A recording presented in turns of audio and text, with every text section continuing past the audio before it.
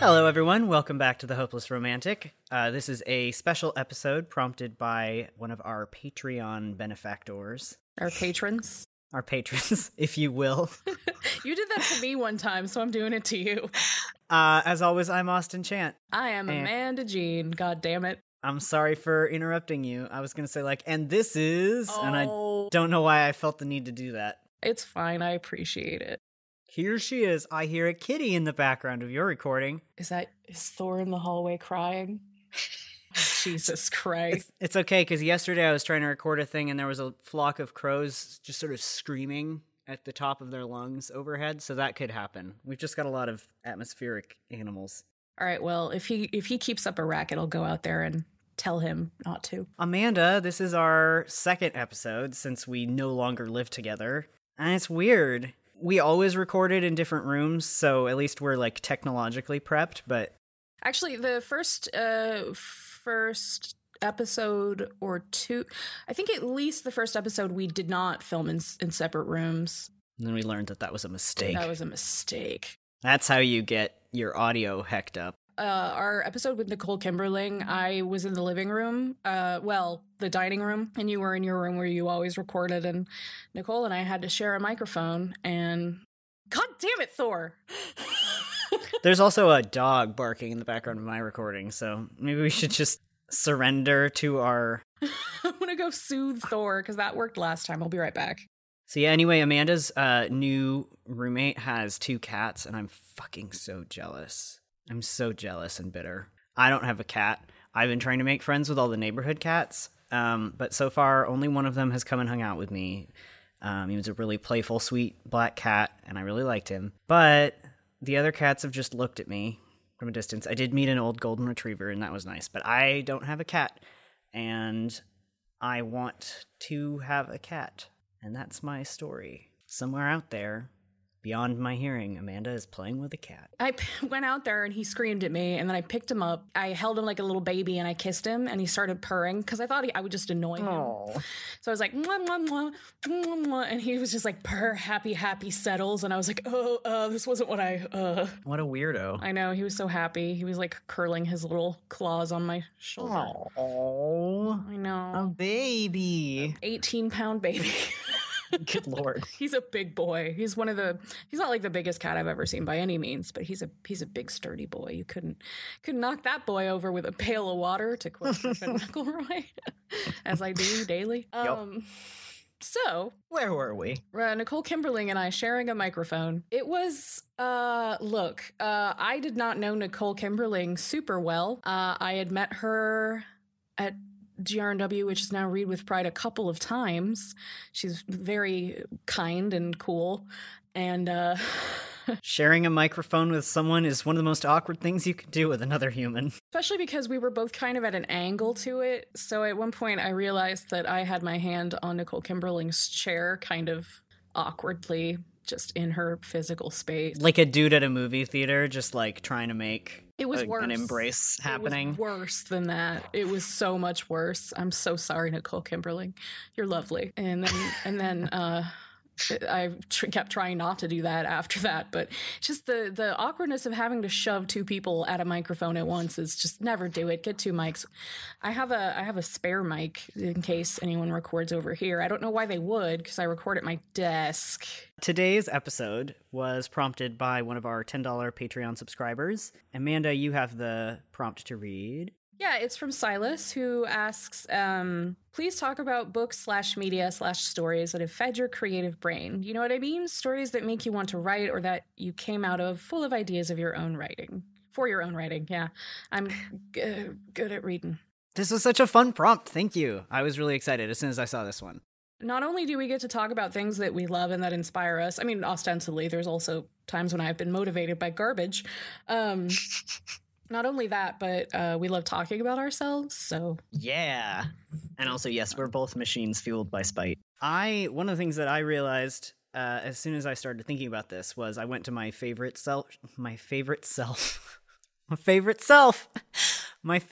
shelf on Goodreads. I realized that the thing that makes a book a favorite for me versus just a good book that I enjoyed is that quality of this has fed my creative brain and it makes me want to do stuff.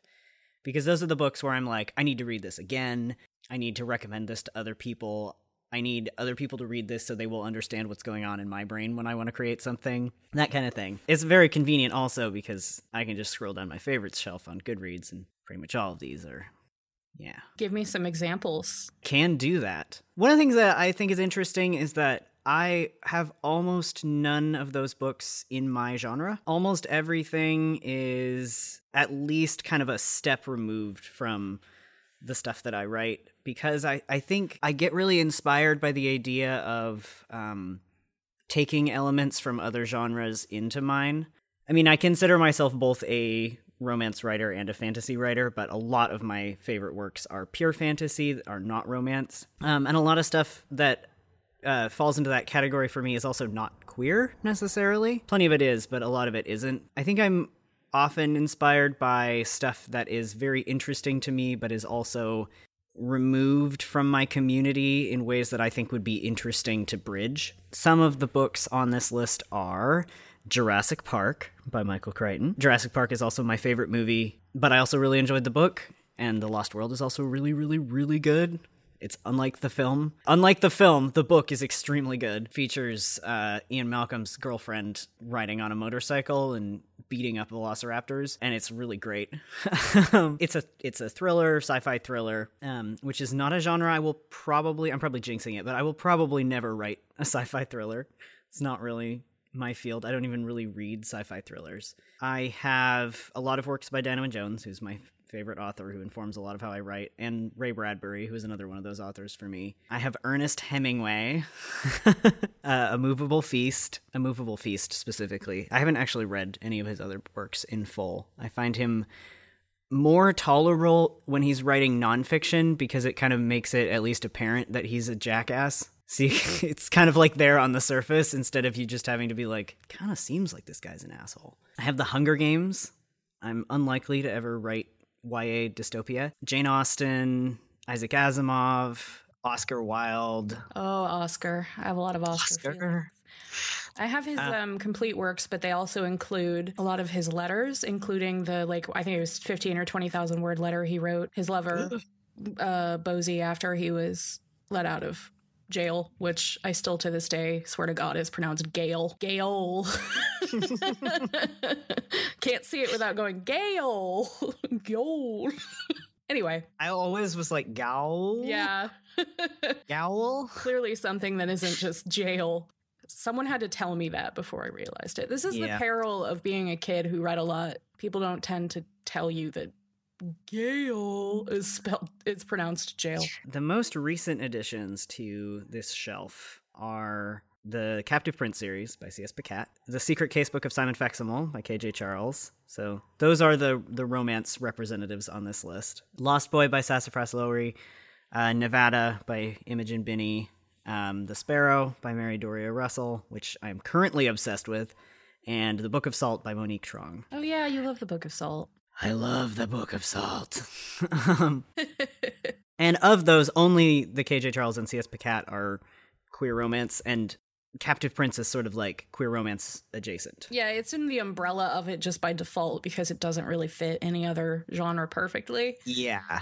And it is queer and it has romance in it. Yeah, I feel like Captive Prince is sort of in an interesting, different genre that has grown out of both queer romance, but also like fandom writing in a big way. I realized that right after saying that a lot of mine aren't queer, that all of the ones from the last 3 years are all queer on my list, with the possible exception of The Sparrow, which has a gay character in it, but I would not call a queer book. Let's see. I'm sort of still trying to categorize them or break them down. I think one of the things that always really gets me is when authors do a deep dive into a particular style that might be nothing that I want to pursue to that degree, but that their mastery of it is just so evident. That's the case with Nevada by Imogen Binney, which is a contemporary novel, a literary novel about a trans woman that is written in this really interesting, omnipotent POV stream of consciousness way.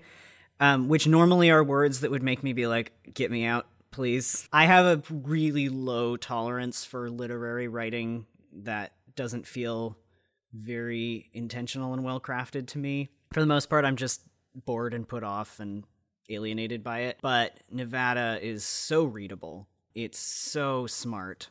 And it uses that format to dig at a lot of really deep, interesting realities of trans lives that I've never seen written about anywhere else, and get at them in this really conversational way that makes them land. And it's the kind of book where you're reading it along and you can read really, really quickly, but then a sentence will just jump out and punch you in the face, and you'll have to stop and be like, whoa, I'm being called out for my whole life right now. You saying that while you were in the process of reading it, you're just like, this book, it's calling me out. It's like, oh. Yeah. Like one of the bits I remember from the end, and I'm going to paraphrase badly because I'm not Imogen Binnie and also haven't read it super recently. There's a bit at the end that's about how when you are trans, you spend so often, you spend so much time fighting to convince other people that what you know about yourself is true, and fighting to be like, yes, I know what I am and I know what I want,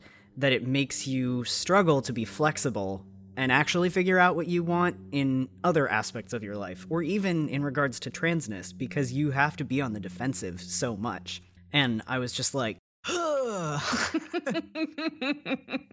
lies down on a fainting couch, drapes self. And another book that I admire in that way is the Book of Salt, which is a really awesome literary novel, historical fiction, a semi-fictionalized, well, very fictionalized account of a queer Vietnamese man who is based on Gertrude Stein and Alice B. Toklas's Chef. But it's a heavily fictionalized account in large part because we don't know a whole lot from them that isn't from their very, very Western, very racist lens of him. And it's one of the most, like, incredibly stylized books I've ever read. The main character is a chef, and it's told in first person, and he copes with life and thinks through everything through metaphors of food. Really deep, luscious metaphors of food. And the writing is just like the most sensual, delicious prose I have ever read. It's so extreme, and it works really, really well. It gets you into the mind of the character in this incredibly deep way, because it not only tells you like what he is thinking, but exactly how he thinks it and how he processes everything in his life, especially because he's dealing with really, really deep prejudices and also language barriers.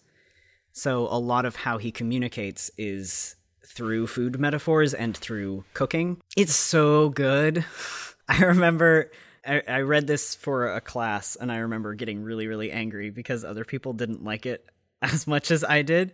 They didn't get it. And usually I'm never that person, but I got so angry. I was just like, you don't understand how good this book is.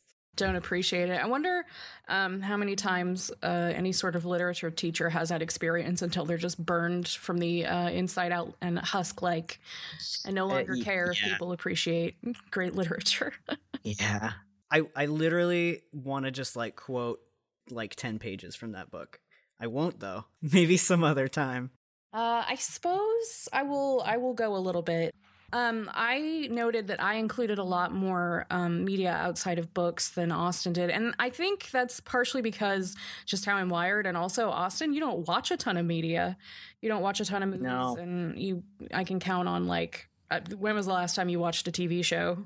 I watch more TV than I do movies, but it's rare, all told. Probably play video games as my second highest media consumption. But I've only played Overwatch and oh god, what's the name of the game? Spry Fox. Road Not Taken. I have only played Overwatch and Road Not Taken for the last, I don't know, almost 12 months. So really, it's books. I don't tend to read a lot of fiction in my personal time. I used to read a lot more, but since I changed careers and read for a living, it takes a lot to make me want to read, like, for leisure. Some of what I read is just essays and collections. I don't really have a particular genre. Like I really like history and I really like true crime. I really like true crime a lot, but I don't tend to read as much of it anymore, mostly because most of it's like sensationalist exploitative shit, and or I am becoming more sensitive with age and start to get really sad. Like, for example, my favorite history writer is Sarah Vowell, who I absolutely adore. And one of the reasons I really like her is she reminds me that your voice, both your literal and your metaphorical writer's voice, is so important. And you have to work on honing that because no one can sound like you. That's why I love her so much, because all of her history is through her very particular lens. And she's very funny and weird. I'm sure if you've heard of Sarah Vowell, you probably know that she has a very interesting speaking voice. She actually did the voice of Violet in The Incredibles. She is an NPR contributor and does her own audiobook, so I urge you all to check those out. My favorite is Assassination Vacation, but I also like Wordy Shipmates. So I like her for voice stuff. I also really like Raymond Chandler, who wrote the Philip Marlowe books. My friend introduced me to Chandler, and Marlowe's really important. I realize it's an obvious choice, but the writing is so crisp and interesting that I forget that I'm reading something that at this point is a cliche. It's really good. And his essays are particularly wonderful. Whenever I feel like I need to cut through some bullshit in writing, in terms of like, I see a lot of the same stories, or I feel like I do, and they're all kind of aimed at people who just want copies of the same thing. I reread his essay, The Simple Art of Murder, which is actually about the mystery / detective / noir genre. And it also, he ends up perfectly describing his own goddamn character in it. But he's also like incredibly sassy and takes down some of the people who have things to say that he disagrees with, the detective novel. And it was written in the 40s or 50s, I believe. And it's still so weirdly prescient. And it could almost be about any novel.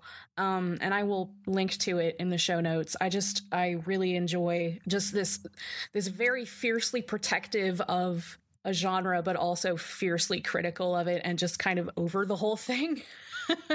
With some incredible quotes where he said, like, I'm going to paraphrase here, sorry for the complete failure. Really wonderful and thought-provoking books have been written on the subject of how to earn a living and to live nicely, and some very dull ones have been written about God. Like, it's not so much the subject so much as the person writing it and what they have to give. One of the other things I think about in terms of feeding my creative brain, which tends to be more critical than anything else, like engaging with my tools as a reader. And one of the things that I do for that and to learn more about it is to watch TV, which sounds kind of odd, but I think about ensembles and dialogue and how structure works in different mediums. I also think of plot in any medium as extremely cinematic. And I think about, like, if it were a TV show, where would you put the commercial breaks and what kind of transitions would you use? And as an example of that, I will pull out The West Wing, which I really like, and it's kind of ubiquitous, but it's also the only Aaron Sorkin piece I can tolerate. I find him generally intolerable and utterly obnoxious. He has that thing where, this is my major Sorkin issue, and it's an issue I have with some other creators like Whedon. Their voice is so overdeveloped and like a shtick that their characters have the same patter, the same just over-the-top style of banter. Like, I love The West Wing because it managed to do that, but the roles of the people were so important and charismatic that you bought it, and it was well done. But the issue I have is, like, when that's taken to extreme, you have things like Buffy, which I disliked because they never sounded like high schoolers. They always sounded like puppets for Joss Whedon. I was going to say, I was thinking about that recently because I really enjoy some of Joss Whedon's dialogue. And then in other things, I'm like, this just sounds like Joss Whedon doing his thing. It doesn't sound like a character. And I'm actually having that problem with the sequel to The Sparrow. I loved The Sparrow. I'm not super into the sequel for a variety of reasons, many of which are a white author and presumed straight cis author stepping in things she shouldn't. But also, it feels like it feels like one of those cases where someone's first book did really, really well, and so they kind of got to do whatever they wanted, and somebody should have been like, no one talks like that. Because it works really well in the first book. Like, the dialogue is not, it doesn't quite land like real people, but it also lands really close to that. It's like weird in the ways that people are weird, but the sequel feels weird in the way that an author trying to be clever is weird. I try to think about writing dialogue as if I'm writing a screenplay, and it has to be dynamic because it not only has to look pleasing to the eye in prose form, narrative form, it also has to do a couple things at once. It has to look like people might say it. And it also has to be as brief as possible. It actually it should sound like something someone would say, but no one would actually say it with such brevity. It's concise. It's a representative of the core issues with some flavoring of characterization. So I think about shows like The West Wing because they have so many goddamn examples of what dialogue patterns can sound like and how to make things over the top and sometimes even esoteric, but still understandable and likable. And I also watch a lot of stand-up comedy for similar reasons because I like to see the stark contrast of how spoken rhythms can work in writing and also can't work in writing. Lots of jokes that land really well have a lot to do with delivery and simple verbal tics and repetition, very deliberate repetition that tends to sound way more natural when it's thrown off the cuff by someone charismatic than if you wrote it in Microsoft Word. The least charismatic program there is. Yep. I see that blinking cursor. Yeah, I that's one of the things that I do, and I realize that sounds kind of like boring or like I'm doing homework, but I really get jazzed by that sort of thing. I want to learn... Amanda's jazz. Jazz hands. I want to learn more about how... I can't wait for you to edit this and be mad about the noise I just made. Yeah, it was... I heard some sort of like snoofle sort of whistle. a croak. Yeah. I was like, what is this? I'm sorry, carry on. No, it's okay. I really enjoy some work that other people find tedious. Like, my favorite thing in the world is to do research and tasks that other people find annoying or time consuming or whatever. I love research more than anything else. And that's one of the reasons why I enjoy nonfiction so much. I'm actually reading, because I'm in school right now, I'm forced to read, I think, how many textbooks did I end up with for this semester? I think So 15. many. Everything I'm reading right now is nonfiction. So I keep opening up Kindle and looking at, I actually finally read K.J. Charles's Jackdaw, and I'm reading Ancillary Justice, the first book in that series right now. It's good. But everything next to me, like, I have stuff about white missionaries, and then I have a child of Hitler. Literally everything within a 30-foot radius of me right now is depressing. It's depressing.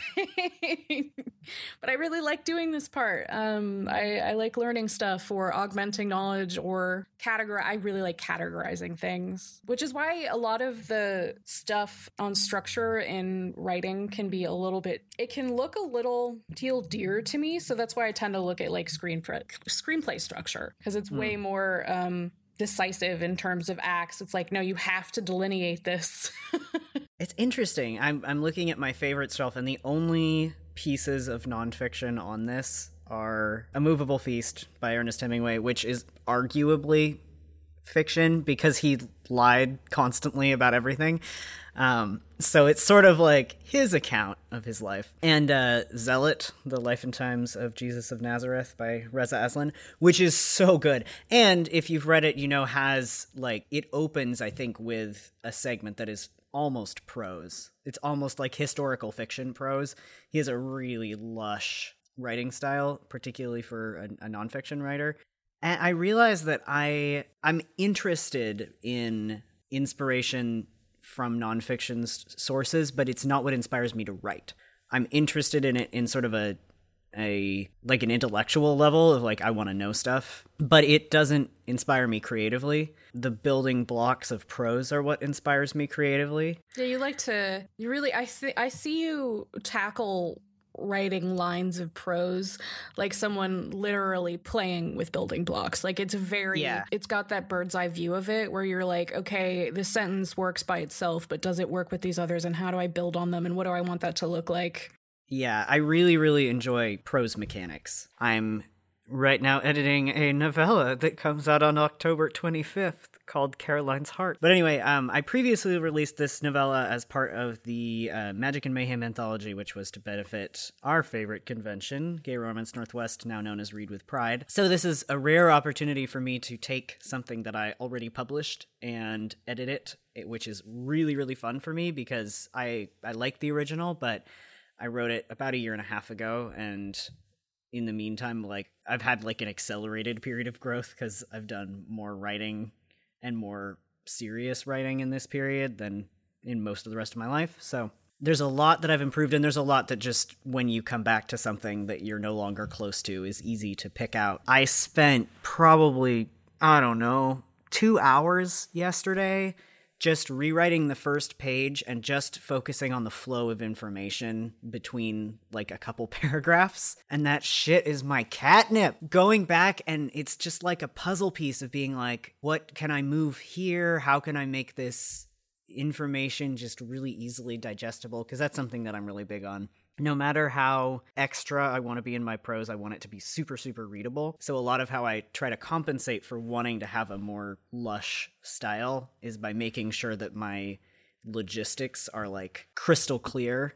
Like, this is the way the information flows down the page. It's just so fun. It's especially fun because there's always a puzzle to unravel, because I realize the thing that I do with parenthetical statements constantly, I also do in prose constantly. So I'll have a paragraph that has like a subject line that any college class would tell you should be the subject of the paragraph. And then I have a paragraph that's about something else completely. And then the last line of the paragraph will be about that first thing. And then I'll do that. And every paragraph is like a little present for me to unwrap later and go, why the fuck did you do that? What's been your biggest what the fuck at your original version of Caroline's Heart? The first page, just because there's a bunch of shit in that first page that doesn't need to be confusing and is. It doesn't need to be expressed a certain way. I'm sure that it was the best I could do at the time, but it's easy to come back and be like, why? The absolute worst what the fuck moment I had, though, was yesterday. I was rereading a book that I wrote part of and will probably never finish a couple years ago, because I want to take a portion of it and release it as like just a fun little Halloween extra. And it is a soccer romance. I may have talked about it on here before. It's one of my sort of like long-standing works in progress that I hate writing contemporary, so we'll see if anything ever happens there. But I found the worst parenthetical statement I have ever written in my life, which was a character expressing that he is calm-ish, but there was a fucking parenthetical statement between calm and hyphen-ish. Oh, buh. To clarify in what way he was calm-ish. I know. Oh my God, I was so angry. Goes back in time, slaps the pen out of young Austin's hand, but it would be slaps the keyboard away. Yep. Breaks the computer. Sitting there, I mean, to be fair, it was NaNoWriMo, so there's a good chance that I was purely doing it to mess with myself later. Again, more presents to unwrap. Because there were also some really bad jokes in it that I'm 99% sure were there because I giggled at them at the time and thought, later I'll hate this. I love it. You're a little trickster. One time in one of my old NaNoWriMo manuscripts, I found the same bad sex joke 3 different times. What was it? I don't even remember. It was not funny the first time. I'm like, yeah, that doesn't really land. And then like 30 pages later, it's in there again. And I was like, I hate you.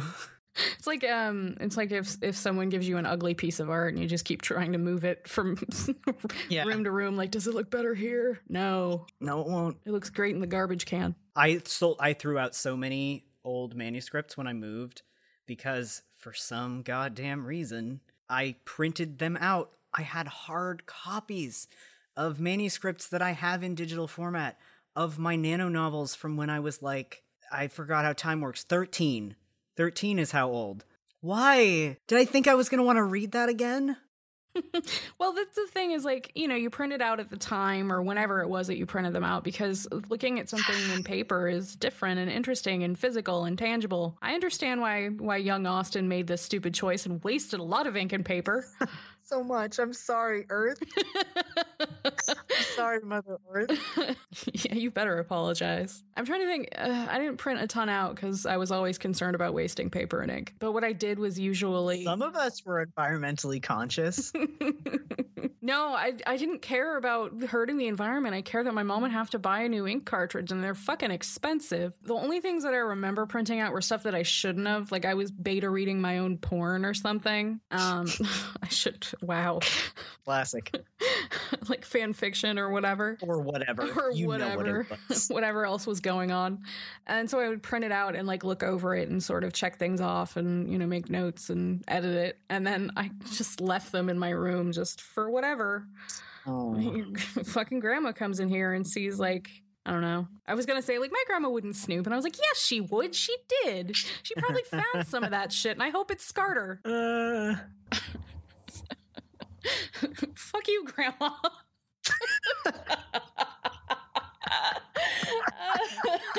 It's the name of the episode. And that's the title of the episode, just so there's no ambiguity. Fuck you, Grandma.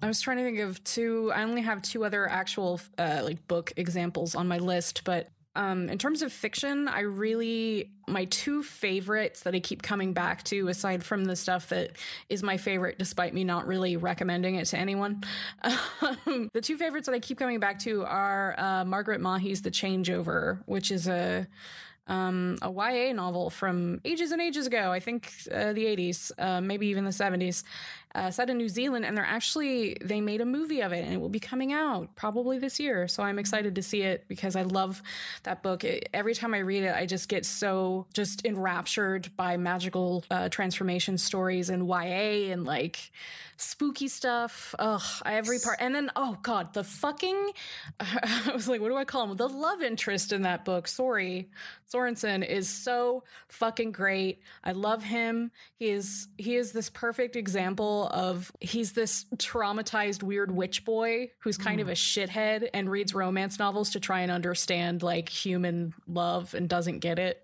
I love Sorry.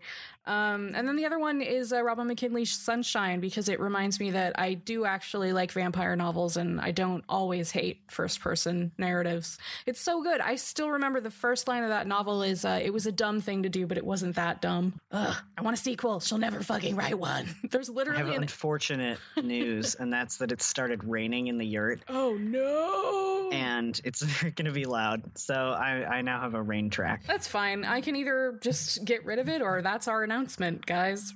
Rain. It's like I can see it on my audio. That's how loud the rain is already. It's a nice background track. I'm not stopping. It's ASMR. Practically, probably, for someone. Yes, there's ASMR. Rain is a trigger. So sorry, carry on. Oh, I was talking about Robin McKinley Sunshine. I'm so fucking mad at her. She'll never write a sequel. There's literally a section on her website in the FAQ that's like, will you ever write a sequel to Sunshine? And the long answer is no. Nope. Old as ice. Well, she said, like, I have no plans to, and I have 80 other thousand things to write, but maybe one day, maybe I'll get the urge and I'll do it. And every time authors say that, I know they're lying. Yeah, that's a stop asking me about it. Yeah, which is legit. I'll let you know if I'm inspired. That's her prerogative, and it's one of those things where maybe I wouldn't like a sequel as much because it was good enough on its own, but I'm also like, you set it up for a fucking sequel. This was the origin book of Rey understanding her gifts, and also, I love the vampire in that book. He's very strange. It's such a good fucking book, and it's got kind of romance in it, but I don't know. I would not describe that book as a romance. Trying to think. Oh, this is where we differ too. Like, one of the reasons I like to go to movies in movie theaters a lot. I haven't actually been doing it that much, but I'll go and sometimes I'll see like 2 in a day. In a night, actually. I like nighttime shows. because they're usually way less busy, and sometimes you'll be the only one in the theater. And when you get out, it's like completely silent and not sunny, which is one of the things that I hate about leaving movie theaters is like I walk into the fucking sunshine and there's human beings. No. Let's be real, Amanda. Sunshine is one of the things you hate about just sort of everything. I like sunshine on like a 70-degree day. No, a 65 or 60-degree day. And it's just out there being beautiful and like with a touch of warmth. Perfect. Any other sunshine? Fuck that shit. I'm out. It's a fucking mean orb that hates me in particular and makes me want to overheat and get sick, and I sunburn, and no, I'm heat sensitive. I never would have noticed. Summers are truly. We live in Washington, where fucking if you know someone with AC in their dwelling, they're fucking rich. Because that is part of the problem with here is that if it does get hot, we're totally unprepared for it. There's no. I mean, a lot of people are natives, so they didn't like grow up with heat like a lot of other places do in very hot summers that stay hot. And so there's just a whole bunch of fucking people without AC in poorly insulated dwellings just dying. Yep. And that was me. It was worse in Oregon, and then before that before that California. I hate heat.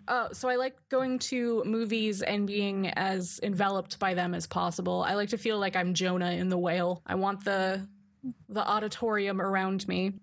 And I don't turn my brain off very easily.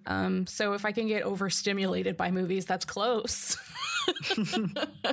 It's as close as it'll get. Have I seen a film in theaters since Alien Covenant? I took you to Rogue One. Oh, thank God. Yes. Okay. I didn't want that to have been my last cinematic experience, since that was one of the worst films I've ever seen. Did I take you to Rogue One before or after? I think it was before. Oh, fuck. I think it was Alien Covenant, son. Oh, we can make fun of that fucking. Oh no, we can't, because people will see it and they don't want spoilers. Yeah, don't watch it. Don't even watch the film. Guess what? It doesn't deserve your money. Our mutual friend James Locale texted me the other day, and I forgot to text them back because I'm a jerk. Where is it? I know you're in here, Jay. Series of texts scrolls up through all of my screaming about Eyewitness. I watched Alien Covenant on my flight home, and I am obsessed. ? James, listen, do you remember when I got home and I was like, I love these 3 things in particular? I promise you with everything I own that James likes it for the same fucking reason. Yeah, no, that makes actually just said obsessed with. That actually does. No, I can see that. I can see the appeal. I spent the next 2 days complaining about that film. There's this particular tone you have when you're incredulous and cracking up and just like, what? And it's every time you talked about Alien Covenant, it was called Daria trying to just talk about something else and wound up complaining for literally 2 hours and detailing every aspect of the film that I didn't like. And then I saw the movie with Cora and came back, I did it again. And you did. We had the same. Keezy joined in. We had a big group meeting about Alien Covenant and our various feelings on it. I enjoyed parts of that movie. It was not good. I enjoyed towards the beginning. There's some nice scenery. That was it. Did you enjoy the little xenomorph? Nope. I loved it. Actually, Cora and I are broken. We kept cooing at the Xeno. Well, I at least did. I think she joined me. And then there's a point in that movie wherein something very strange and funny happens. And Cora and I could feel it coming like a goddamn, like the Phil Collins song. We could feel it coming in the air tonight. And we just looked at each other and sunk down in our seats. And it kept happening like it's a long scene. Austin, you know what I'm talking about. Oh, I know what you're talking about. It just keeps... The part where the robots fucking play flute forever. Fuck. It's real weird. It's real good. And I'm just like sitting there like, and Cora's going, and no one in the fucking theater is reacting. No one laughs. No one's hunkered down in their chairs wheezing like gremlins like Cora and I were. Listen. They were taking it very seriously as the work of art that it is. They were viewing it and not making judgments, which is important with that movie. But yeah. It's very critical. It's was just the flute scene, and I couldn't believe it was happening. Like, my brain was a half a second behind, and like, no. This is just, you're hallucinating. Nope. It happened. And then more things happened in that movie that were fucking inexplicable, and I cried again, and no one else reacted except for Cora. Cora understood. I did actually have a really fun experience of seeing the film, because the only reason that I was persuaded to see this movie, because I don't really watch horror movies, I get stressed out in unpleasant ways most of the time. I can play horror games, but not watch horror movies. I was persuaded to go see it because I was at VanCaf, which is a convention in Vancouver, Canada, with some friends, and we went out to a nerd bar, and they were having an Alien Covenant like sponsored special, the Xenomorph Bowl, which was literally a gigantic xenomorph head with fog rising out of it, dry ice rising out of it, and also flashing lights inside of it. And it was this giant bowl of extremely alcoholic punch. And so we all just drank from the xenomorph head. And by the way, my table mates ordered this after we had already had drinks. Oh. So this was like our finale, was to just all share this giant horrifying bowl of punch. And then they're like, let's go to see Alien Covenant. And I could not say no at that point. Yeah, this is what we're doing. I was drunk enough to not be remotely upset by aspects of the movie that might otherwise have upset me, like, it was beyond my gore tolerance, for one thing, but I was drunk enough that I just didn't care about the social awkwardness of, like, covering my eyes every time something happened that I didn't like, and covering my ears when I didn't like to hear things. I was just like, I don't care. I'm not enjoying it right now. I'll wait. I'll wait. Oh, fuck. That's amazing. It was actually quite a good time. And then I got to complain about it forever. So yeah, all in all, I feel like it's giving you enough like post facto entertainment.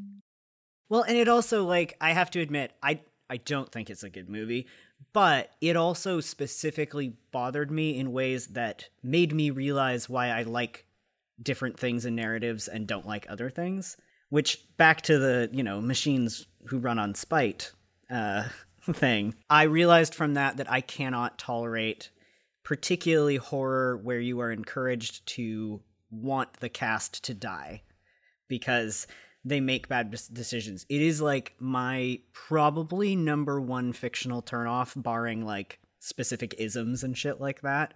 And I had never been able to put my finger on it before. My probably most major issue with the film was that I felt like it had no respect for most of the people in it. Yep. They acted in ways that were incredibly ill-advised, in ways like that every character in that film would. Yeah, every character in that film brings their death upon themselves, horribly. Which is callous, but like to an unbelievable extent. It isn't like Final Destination where you're like, I don't care about these people. They're dying in weird, weird fated ways. And in this, it's just like, no, that was your own fault. You can't why blame would you do fate. that? Come on.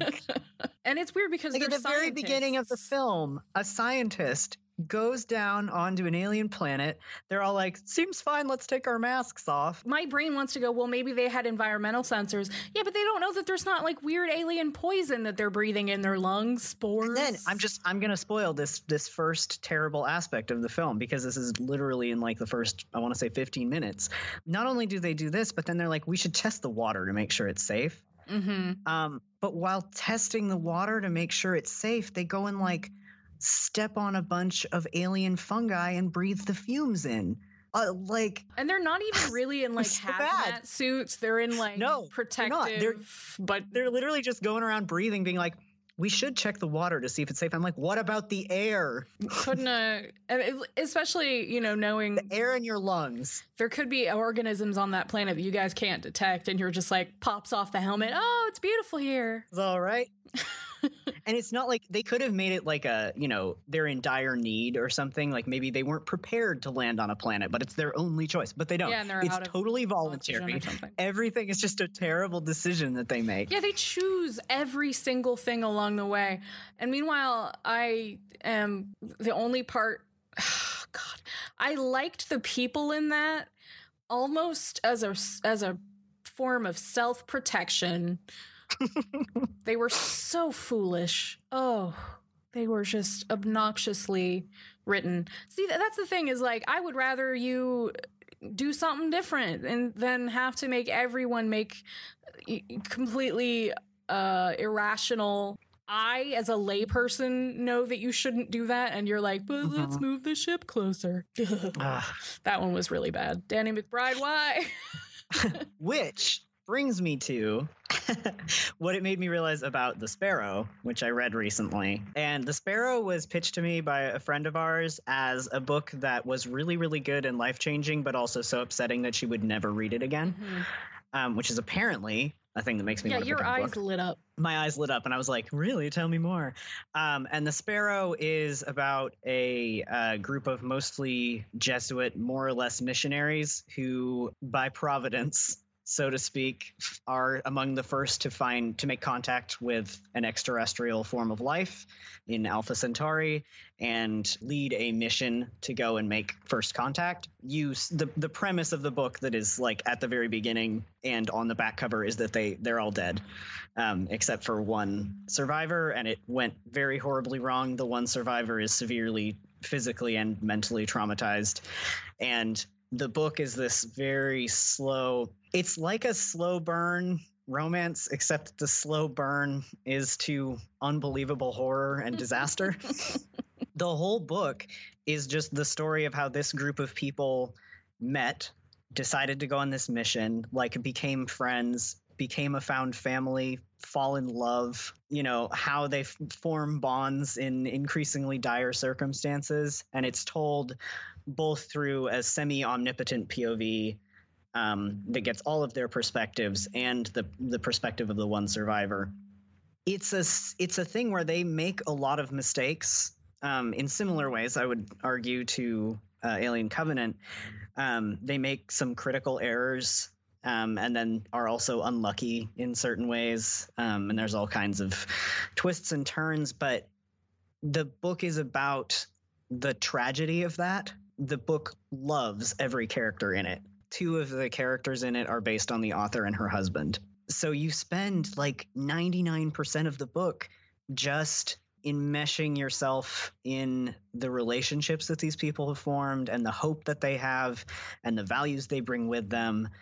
And it hurts so much. And that's what I need from a story where like tragedy is going to happen, is a sense that the people involved matter, even if they fuck up. Yeah. The Sparrow is also just really, really interesting. And not without, I have criticisms of it, particularly because it is a book by a white person who decided to explore the idea of first contact via aliens. And it definitely has some of the weird, like, the colonialist legacy of sci-fi. Yeah. Especially because it's ultimately kind of a horror novel. It's at least conscious of that, and I think does some different things, but I have reservations that get progressively stronger in the second book. One of the things that is really interesting about it to me is that it is a book about faith, because these characters believe they're on a holy mission, and it's very much about the reckoning, their initial reckoning with this idea of making first contact and going to meet God's other children out in the universe, and also with the survivor's reckoning of what has happened to him. And it's a book all about people's belief in God that doesn't attempt to offer an answer as to whether or not God exists, and that is just entirely centered around, if we experience faith, how do we experience faith? And how do we reconcile these things and such and such? It's so good. It's one of those books that makes you cry the hardest at things that are the happiest. Yep, because it's 99% a very happy book, where not 99%. Let's say 70-30. It's mostly happy, but the moments of joy are very real. Like, it gives you real moments to celebrate and root for what's going on, even when you have the framing that everything is going to go horribly wrong. You've been upset about this book and now the sequel for I have been upset about this book for weeks. It's really interesting for me also because I'm not usually into modes of character writing that try to be realistic. I'm very much into archetypes, and I'm into characters who feel like characters, not real people. Yeah. And I found myself relating to the characters in this book like they were at most like historical figures, but maybe even people I knew, and relating to and worrying about them in more that way. It was a very different experience for me to actually enjoy that book. I'm really not sure how the author pulled it off, but I'm glad she did, because I've been super inspired by it ever since. Consumed you. I talked a little bit about this in our group chat, but do you want to hear about what's been consuming me? You're supposed to answer me. Tell the people. Okay. tell the people what's wrong with you, Amanda. That's every episode of this show is what I do. True. I tell people what's wrong with me. Two things. First, I think I started watching this as protection against the fact that Lee Jung-suk's new drama is now airing, and I can't afford to be eaten alive by it. Unfortunately, in that self-defense attempt, I started watching this show called Eyewitness. It only had one season. It was on USA last year. And I had heard about it and seen a couple people mention it, but it got very low ratings. And I was never really quite clear on exactly how good it was or what the hell was up. I knew there was some gay in it, but I didn't know what. For me to watch an entire season of something that got canceled, I'm not going to like... oh yeah, gotta rush over there and do that. But then I did, because I saw a review of it or a mention of something, and they were talking about how it's basically about these two teens and their trauma in witnessing a murder, and one of them deeply trying to hide their closeted relationship, burgeoning relationship. And I was like, oh, I didn't know it was that like central. So I bought the first season. And I started watching it, and I was like, oh, no, this is all right. The first two episodes are pretty clunky. I would even say 3. I was like, I don't love this. I'm interested. Some of these things are a little much to ask me to buy, but fine. And then by episode, 6, I was fully in agony and torment, flopping around. I'm still in agony and torment. I'm tormenting Macy, who is right now in Utah for a wedding. I made her start watching it with me, and then I finished it in a night. And she's just like, do you want to watch episode 3 with me? And I'm like, yes, I would. Again. Round and around again. I watched the first 2. I had seen already one of the episodes before I started watching it with Macy. I watched the first 2 and then was like, I'll just put the third one on while I do stuff before I go to bed.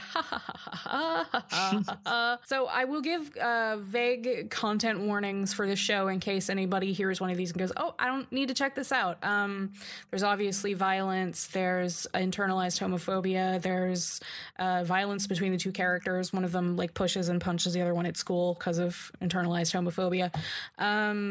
More murder, drugs,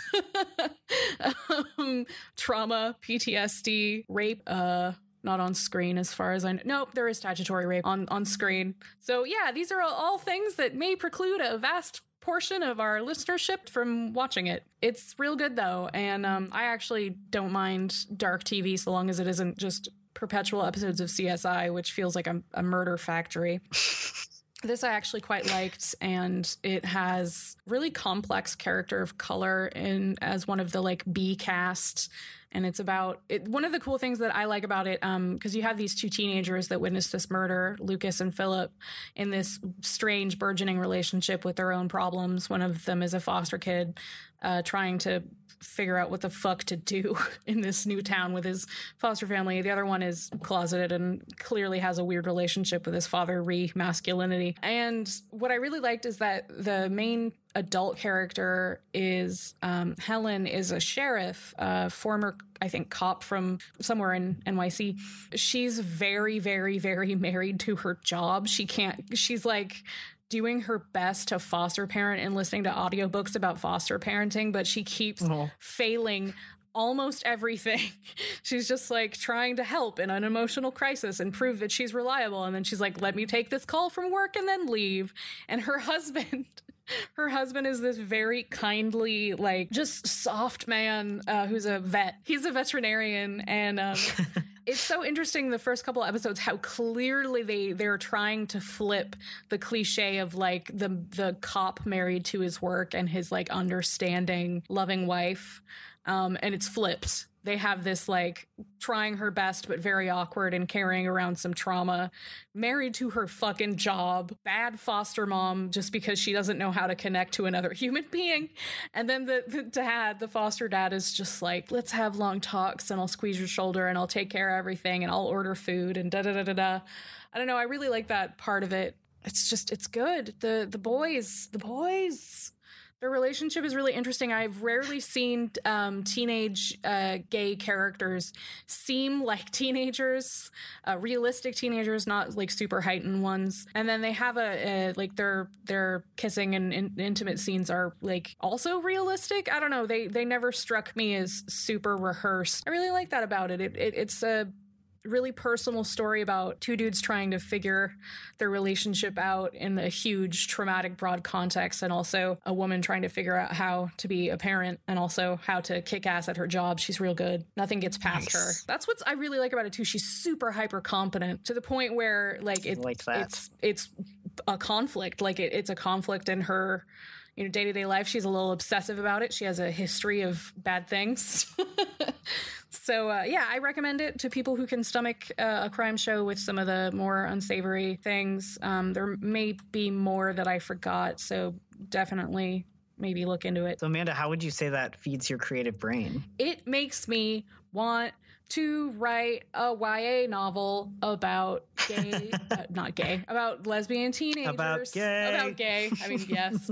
I want to write like lesbian teenagers being resourceful in the middle of something. Like maybe they witnessed a crime. Yeah. It's not eyewitness. Yeah. It's a important passerby who saw a thing happen. Mm-hmm. That's a good title. I can hear your voice. That one's definitely not taken. Nope. Anytime I watch something that makes me feel agony, I'm inspired. Like I need to be like, and rolling around on the floor before it makes me want to do the same thing to other people. Yeah, I feel that. I am also often inspired by stuff that is hurtful. Just because I'm inspired when strong emotions are evoked in me to be like, I want to do that to somebody else. That I think that's part of the reason why Lost Boy is on my favorites, although it also inspires me from a structure standpoint. Lost Boy is another trans Peter Pan retelling. I was halfway through writing Peter Darling and someone was like, did you know that there's another queer trans Peter Pan book? And I was like, are you kidding? Are you serious? So I vowed to not read it, and I'm glad I didn't, because it would have been I think it would have been hard to psych myself up to write Peter Darling because I love Lost Boy, and B, I think it would have been hard not to be inspired by some of the characterization. Yeah, I was thinking that. It would definitely have impacted your writing. Yeah, because it also has Hook Peter content, although you wouldn't necessarily know that from the summary. I really, really like the way that relationship is written, and it's also structurally interesting because it's more of a straight-up retelling of Peter Pan. It takes the exact structure of Peter Pan and replicates it just with a very different cast on that story. It's not fantasy. It's about homeless youth and kink, queer, and trans youth in a modern-day setting that is fantastical to them, but not actually fantasy. It's just really interesting to me to see so transparently, because I've also read J.M. Barrie's Peter Pan, see two books with the exact same structure that have very different outcomes, but also interestingly similar outcomes. So that one was definitely really cool. I remember after you read that, you were finding more parallels that you hadn't realized. Yeah, because it's interesting because I had just written a Peter Pan book and read J.M. Barrie's Peter Pan relatively recently for research, and yet Lost Boy is written in such a way that it's still fresh, and where I didn't catch a lot of stuff that was going to be a one-to-one parallel. It's literally like, I think it's chapter by chapter. I'm not positive about that, but I remember a bunch of the chapters like echoing stuff from J.M. Barrie's in really interesting ways, and yet I still didn't see some shit coming, even though I know everything that happens. Really interesting. I also made you watch Hook because you hadn't seen it. Yeah, I also hadn't seen Hook. Really, I think the only Peter Pan media I had consumed was the 2003 or 2004 film with Jason Isaacs and the book. Had you not even seen the really shitty cartoon? Oh, yes, of course. Try to forget. That I didn't awful movie. The only good thing that gave us was the gif of the crocodile slapping the water. Yeah. I did keep getting A Pirate's Life for Me stuck in my head, but I tried to let that be the only influence. That, and I kept, like, you know, the like, Peter motif. But da-da-da. I would just go around in my life while I was writing Peter Darling going, da-da-da, da-da-da-da-da-da-da-da. It is such a good music cue. Ugh.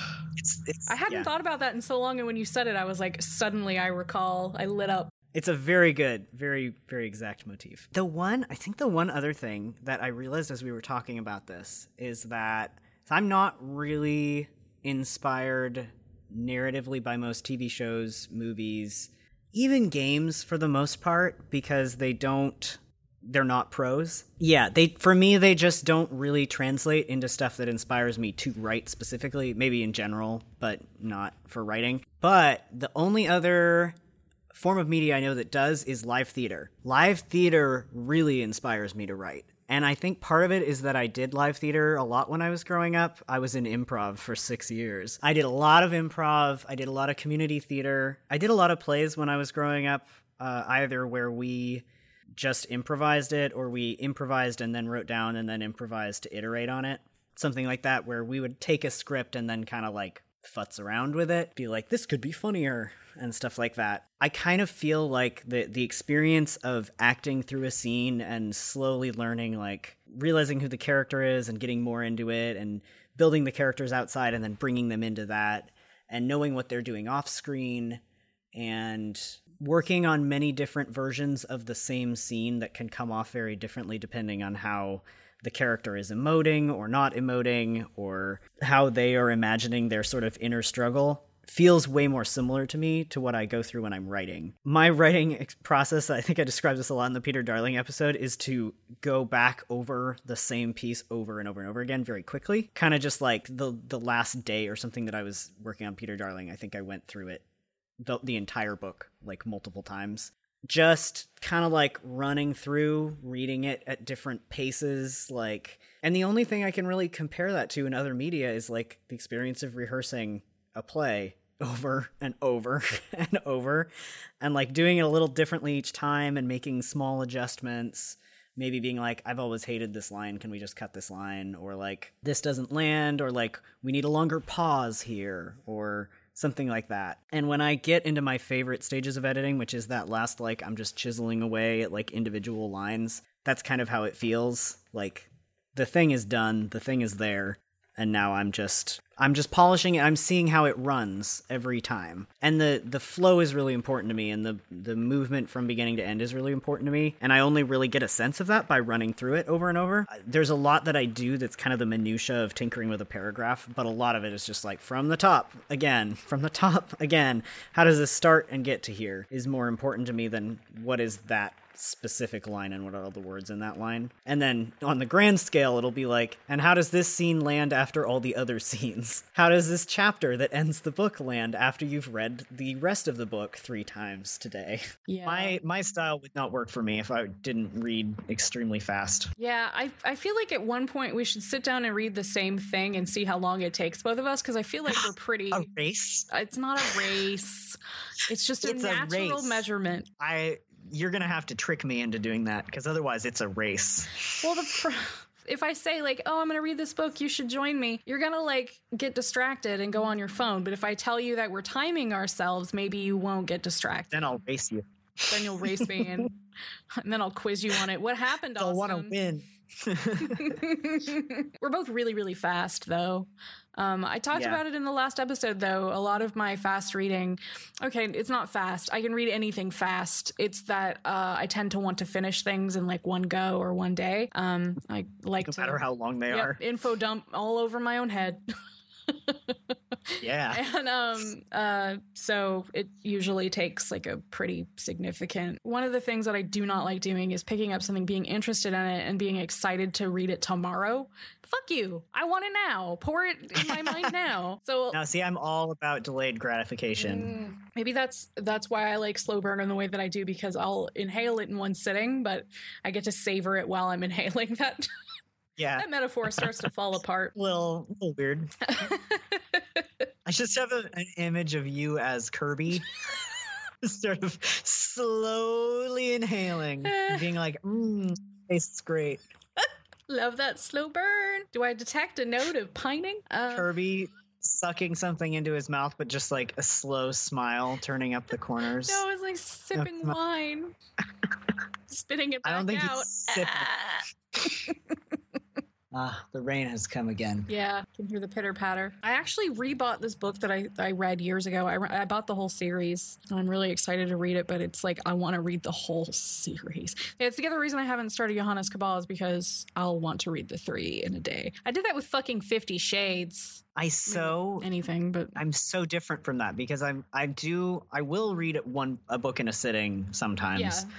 But I'm really attracted to reading things at specific times, like when I'm ready for them. When I was in the midst of moving out, when I was reading The Sparrow, and I didn't feel like I could focus in the house, even though by all accounts reading would have been a good thing to do there. So I kept it for when I was on the bus. Religiously wouldn't open it otherwise. You have so much self-control. I either finish it or I put it down, read a page a month later, and then go, I'll never finish this. It's not true, though. See, I read Jackdaw after at least a year. Thank God you finally read Jackdaw, which is so good. So good. I love it. Of course I did. Thank God we didn't forget to talk about KJ Charles. This is the third time, Austin, the third time. We also talked about C.S. Paquette. Listen, I like other authors. They're just important. We talked about so many authors that we liked this time. That's true. We did good. We didn't talk about very many queer romance authors. We'd be like, oh, I remembered one of the things I was going to say. So this one is more like historically what has influenced me and made me want to create. Frankly, I think it informed me as a human being on so many levels. But I've talked about before that I grew up reading romance novels, and I kind of wanted to put that in perspective of like what it meant, because I realized it's kind of funny. I started reading romance novels when I was like 8 or 9, and not because anyone in my life thought that was cool, but because I was a sneaky snake who would sneak and hoard. I had a fucking collection. It was curated. And I wasn't like, when I was 8 and 9 and 10, I wasn't reading them for like smutty titillation. I was reading them for the emotional journey and catharsis, legitimately. Every once in a while I'd read a sex scene, but I was just like, this is weird. I'm going to flip past it. Until I got a little older, that I was like, yeah, I guess this is what adults do. This is the naughty literature. But I started reading it when I was very, very young, when I probably should have only been shaped by Disney movies. And instead I'm sitting over there like, he thinks that she's a slut. He thinks. I'm cutting that because it's the weirdest thing I've ever said. That was a really good sort of whole intonation that you had there. Well, I don't like saying that word, so occasionally I jokingly say it as sloot. Sloot. So my mouth started to sloot, and then I turned it around at the end. A sloot. It's like jail. Jail. Fuck. Essentially, I hoarded these goddamn romance novels. I had my favorites. The other ones I would like recycle and put back in because my mom and my grandma borrowed a lot of books from people, and my mom didn't particularly love romances, so she would often leave them for my grandma, and I would go and like every bag of books they had, I would take 1 or 2, and then if I didn't like them, I'd quietly put them back in the bag. So I'm sure my grandma thought it was either my mother or the other one who was doing it. And the things that I read were so bad. 80s and 90s, mostly historical romance, where it's literally all of the worst misogynistic tropes, the dubcon tropes, the outright rape threat tropes, the just drama. And I remember, unfortunately, the one that had the strongest effect on me, and believe me, I read hundreds. I read everything from Amanda Quick to Sandra Brown to Julie Garwood, to name somebody who is publishing. I even read like 2 Danielle Steele books. They were both traumatizing. Not that Sandra Brown wasn't. Holy shit, who let these people write these extremely upsetting books? But the one that I remember the most, to the point where I actually am going to try and find it on Amazon and rebuy it as like a memento of my horrible childhood preteen years, is this book by Christina Sky called The Black Rose. And it's so fucking unreal and over the top, and the plot twists just like left, right, jab you. Like, they're incredible. And I still remember reading Dane's description of, I think her name was Tess, and he literally was like, she has the face of an angel but the body of a Whitechapel whore. Just, you know, the sort of shit that when you're 9 you should be reading. In any event, yes. That novel has... It just explains a lot about Amanda Jean. It really does. That novel has past love that turned to hell, misunderstandings, hating someone for the misunderstanding, being a secret smuggler, being a secret pirate, being... running a... Oh, God, what awful thing. She had a huge fight with her ex that he hates her because he thinks that she's a sleut. I have to cut that. It's too good and bad. He hates her, and she gets, I don't know, in some sort of accident, and she loses her sight for a while, you know, as happens, and she gets scooped up by this pirate, I guess, or at least captain, named Andre, I think. He's like attracted to her and they have a thing, but she keeps like getting upset about her ex, and at one point she says her ex's name during sex, and the dude is just like, no, there's no room for me, blah, blah, blah, blah. And then at the very end, when she's getting off the pirate ship during an attack, I guess it's a pirate ship, who knows, her sight comes back. And she's just like parted from this man that she's been falling in love with and getting over her ex with. And she's just like, no. And then you find out later, guess who the pirate was? Guess who Andre was? It was Dane the whole time.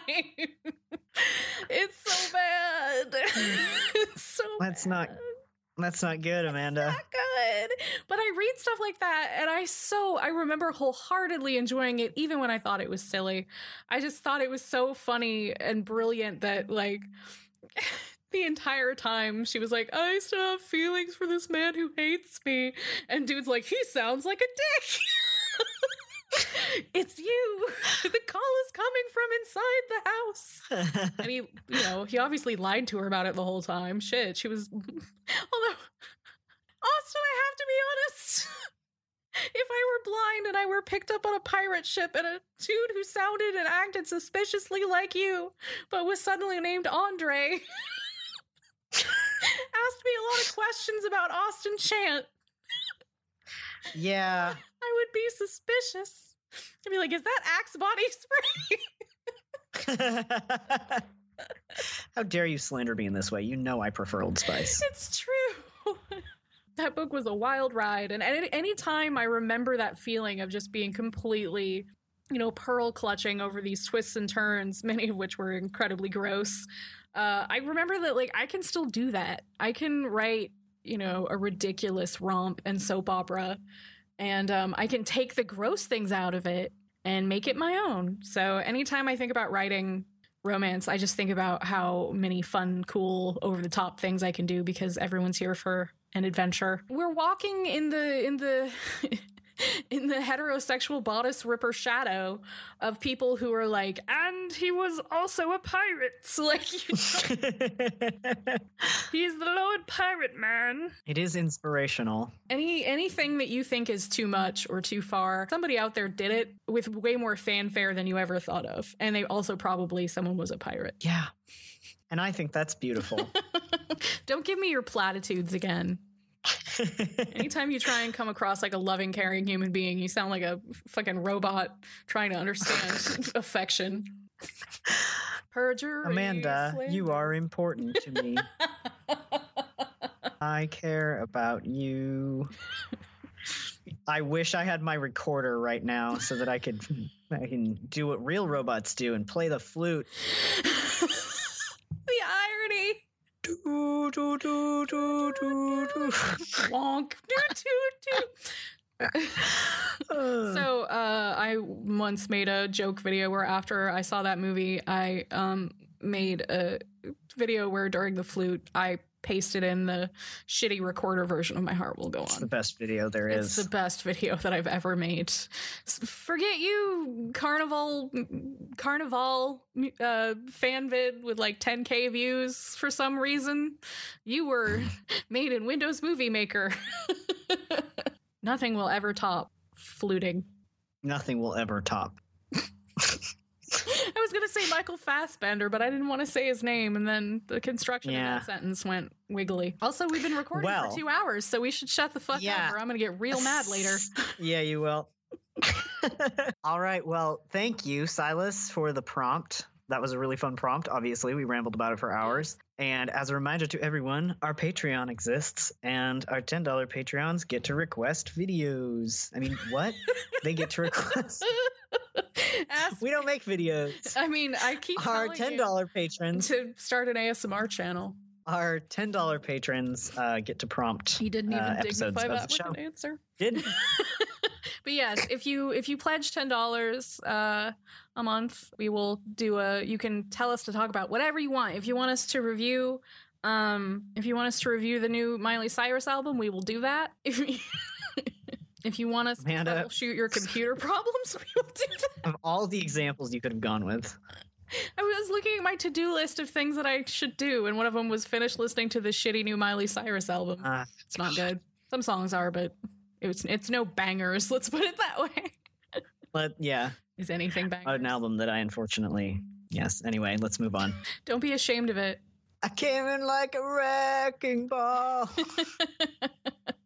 That song is great. Yeah, it is. I love it. You do always feel like you're on a wrecking ball, like getting ready to smash some shit. Anyway. But also, like, I'm super sexy on the wrecking ball. Yeah, and you're white. Anyway. If you'd like to continue the conversation on Twitter, why, we don't know. If you want to ask Austin and Amanda to talk to you about your favorite subject, please give us $10. You can even PayPal it to us. We don't care. And if you would like to continue the conversation on Twitter, as always, I'm at Austin Chanted. I am at Amanda H. Jean. And that's our show. Thank you. Thanks, everybody. This episode of The Hopeless Romantic was produced by Daria DeFore and Amanda Jean, with art by Keezy Young and music by Carly Ann Warden. If you want to continue the conversation, follow us on Twitter at The HR Podcast, follow us on Facebook, check out our Patreon, and please rate and review on iTunes if you enjoyed.